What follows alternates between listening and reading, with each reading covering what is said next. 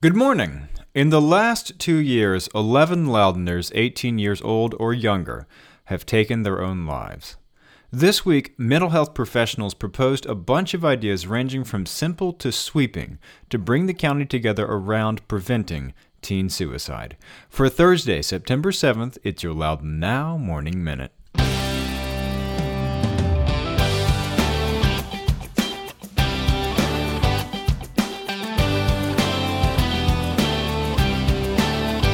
Today's Morning Minute is brought to you by Buzzed at the Bee tonight at Leesburg Brewing Company. Loudoun Literacy and Loudoun Now, that's us, are teaming up for a night of completely unfair spelling. Luckily, it's only $1 to bribe the judge to look away while you check your phone, or give you a pass on a missed word, or even just to buy someone else's win. Drop in and play around for $20. The prizes are great, and all proceeds and bribes benefit Loudoun Literacy. Oh yeah, and that judge is me. So come on out tonight at 7 p.m. at Leesburg Brewing Company for Buzzed at the Bee. See you there.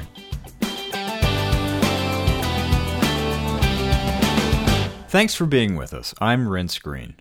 This week, county supervisors heard a report on what Loudoun is doing to curb teen suicide and what more could be done.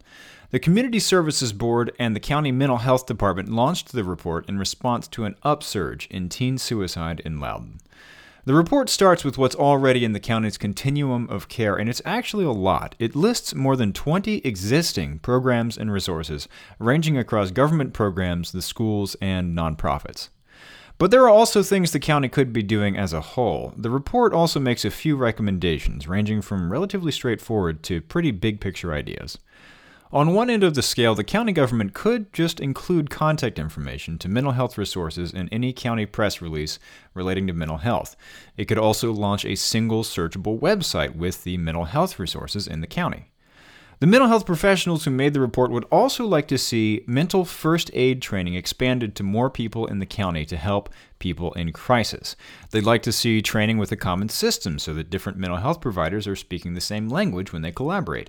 And they'd like to support teen-led programs like the We're All Human clubs in high schools by putting a spotlight on them and helping them grow. They'd also like to start a suicide review team. They haven't worked out details for that yet, but there's one in Fairfax we could learn from. Fairfax County's Youth Suicide Review Team has representatives from a variety of organizations like the school system, the Department of Family Services, the Fire and Rescue and Police Departments, the Health Department, and Virginia's Chief Medical Examiner. They meet almost every month to review all teen suicides in Fairfax. They do have access to a lot of confidential information, which is closely guarded, and their meetings are not public.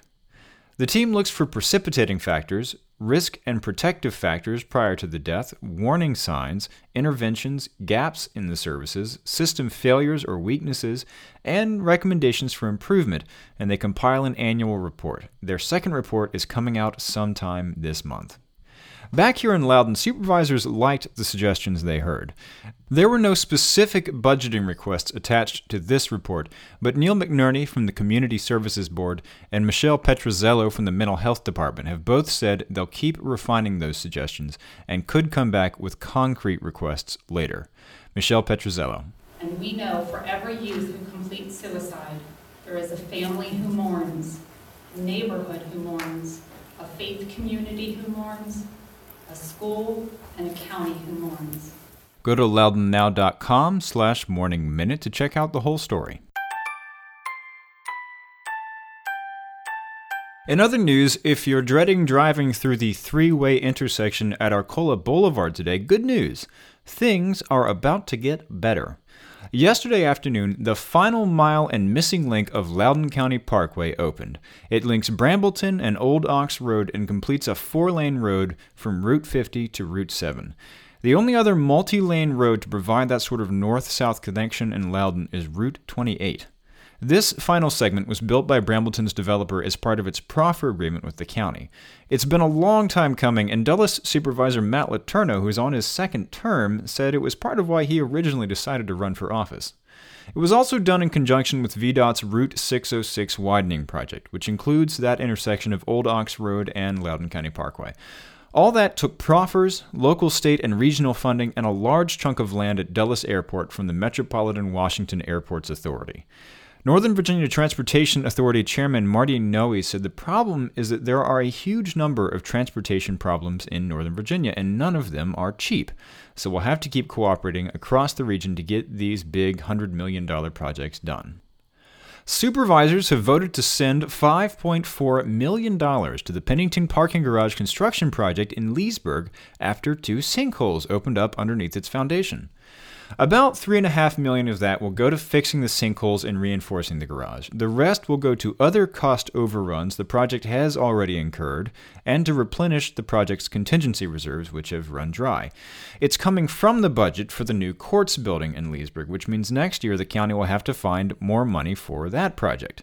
This garage by the Pennington lot off North Street is actually meant to serve that courts complex when it's complete.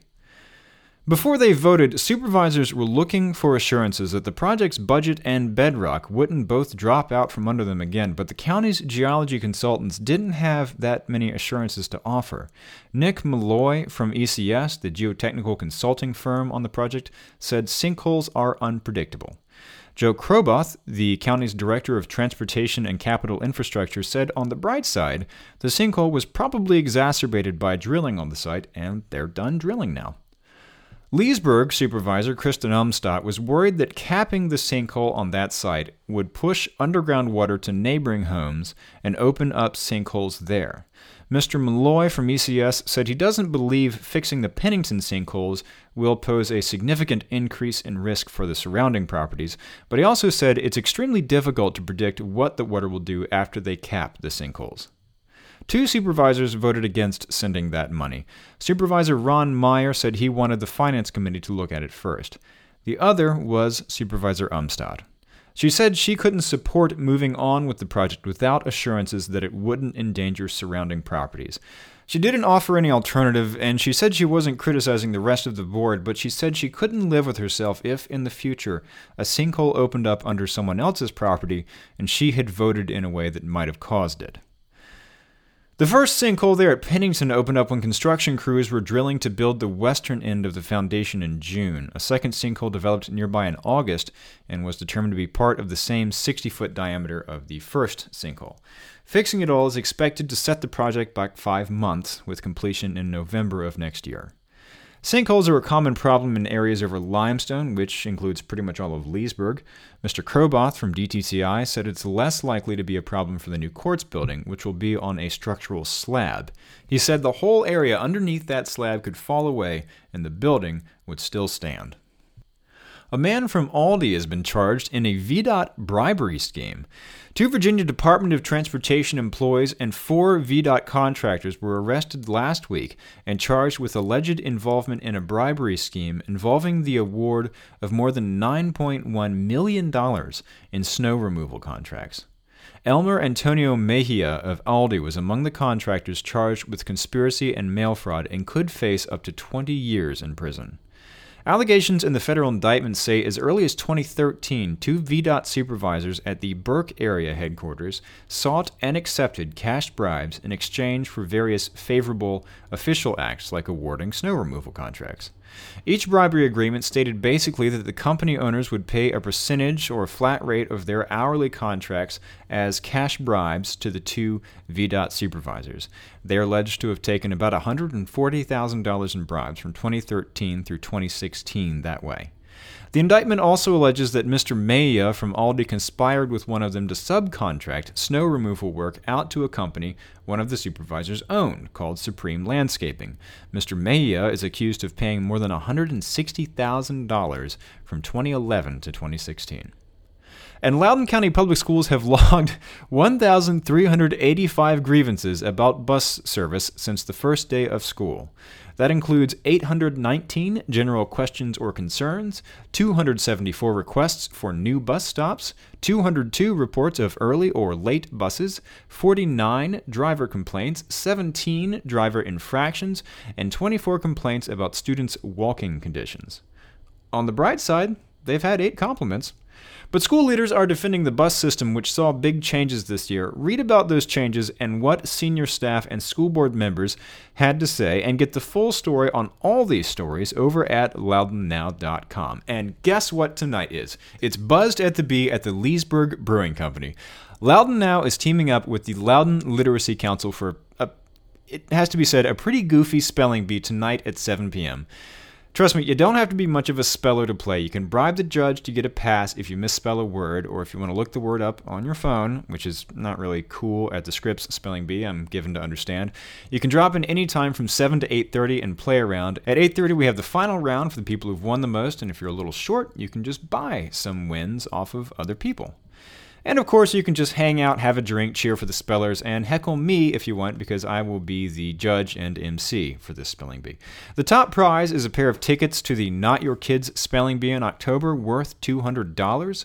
Second prize is a wine tasting for 4 at Fabioli Cellars. Third prize is dinner for 2 at Leesburg Brewing Company, and there are plenty of other prizes going, and it all goes to benefit Loudoun Literacy. So, I hope I'll see you tonight at Leesburg Brewing Company at 7 p.m. On today's calendar, aside from Buzzed at the Bee, the Loudoun County High School volleyball team is having its 5th annual Gold Out Night against Woodgrove High School to support their friends and families fighting pediatric cancer. All proceeds benefit the Inova Shar Cancer Institute. It's at 6:30 p.m. at Loudoun County High School. The Blue Ridge Thundercloggers are holding beginner clogging lessons starting today at 7 p.m. in Waterford. It's $25 a month, and the first class is free.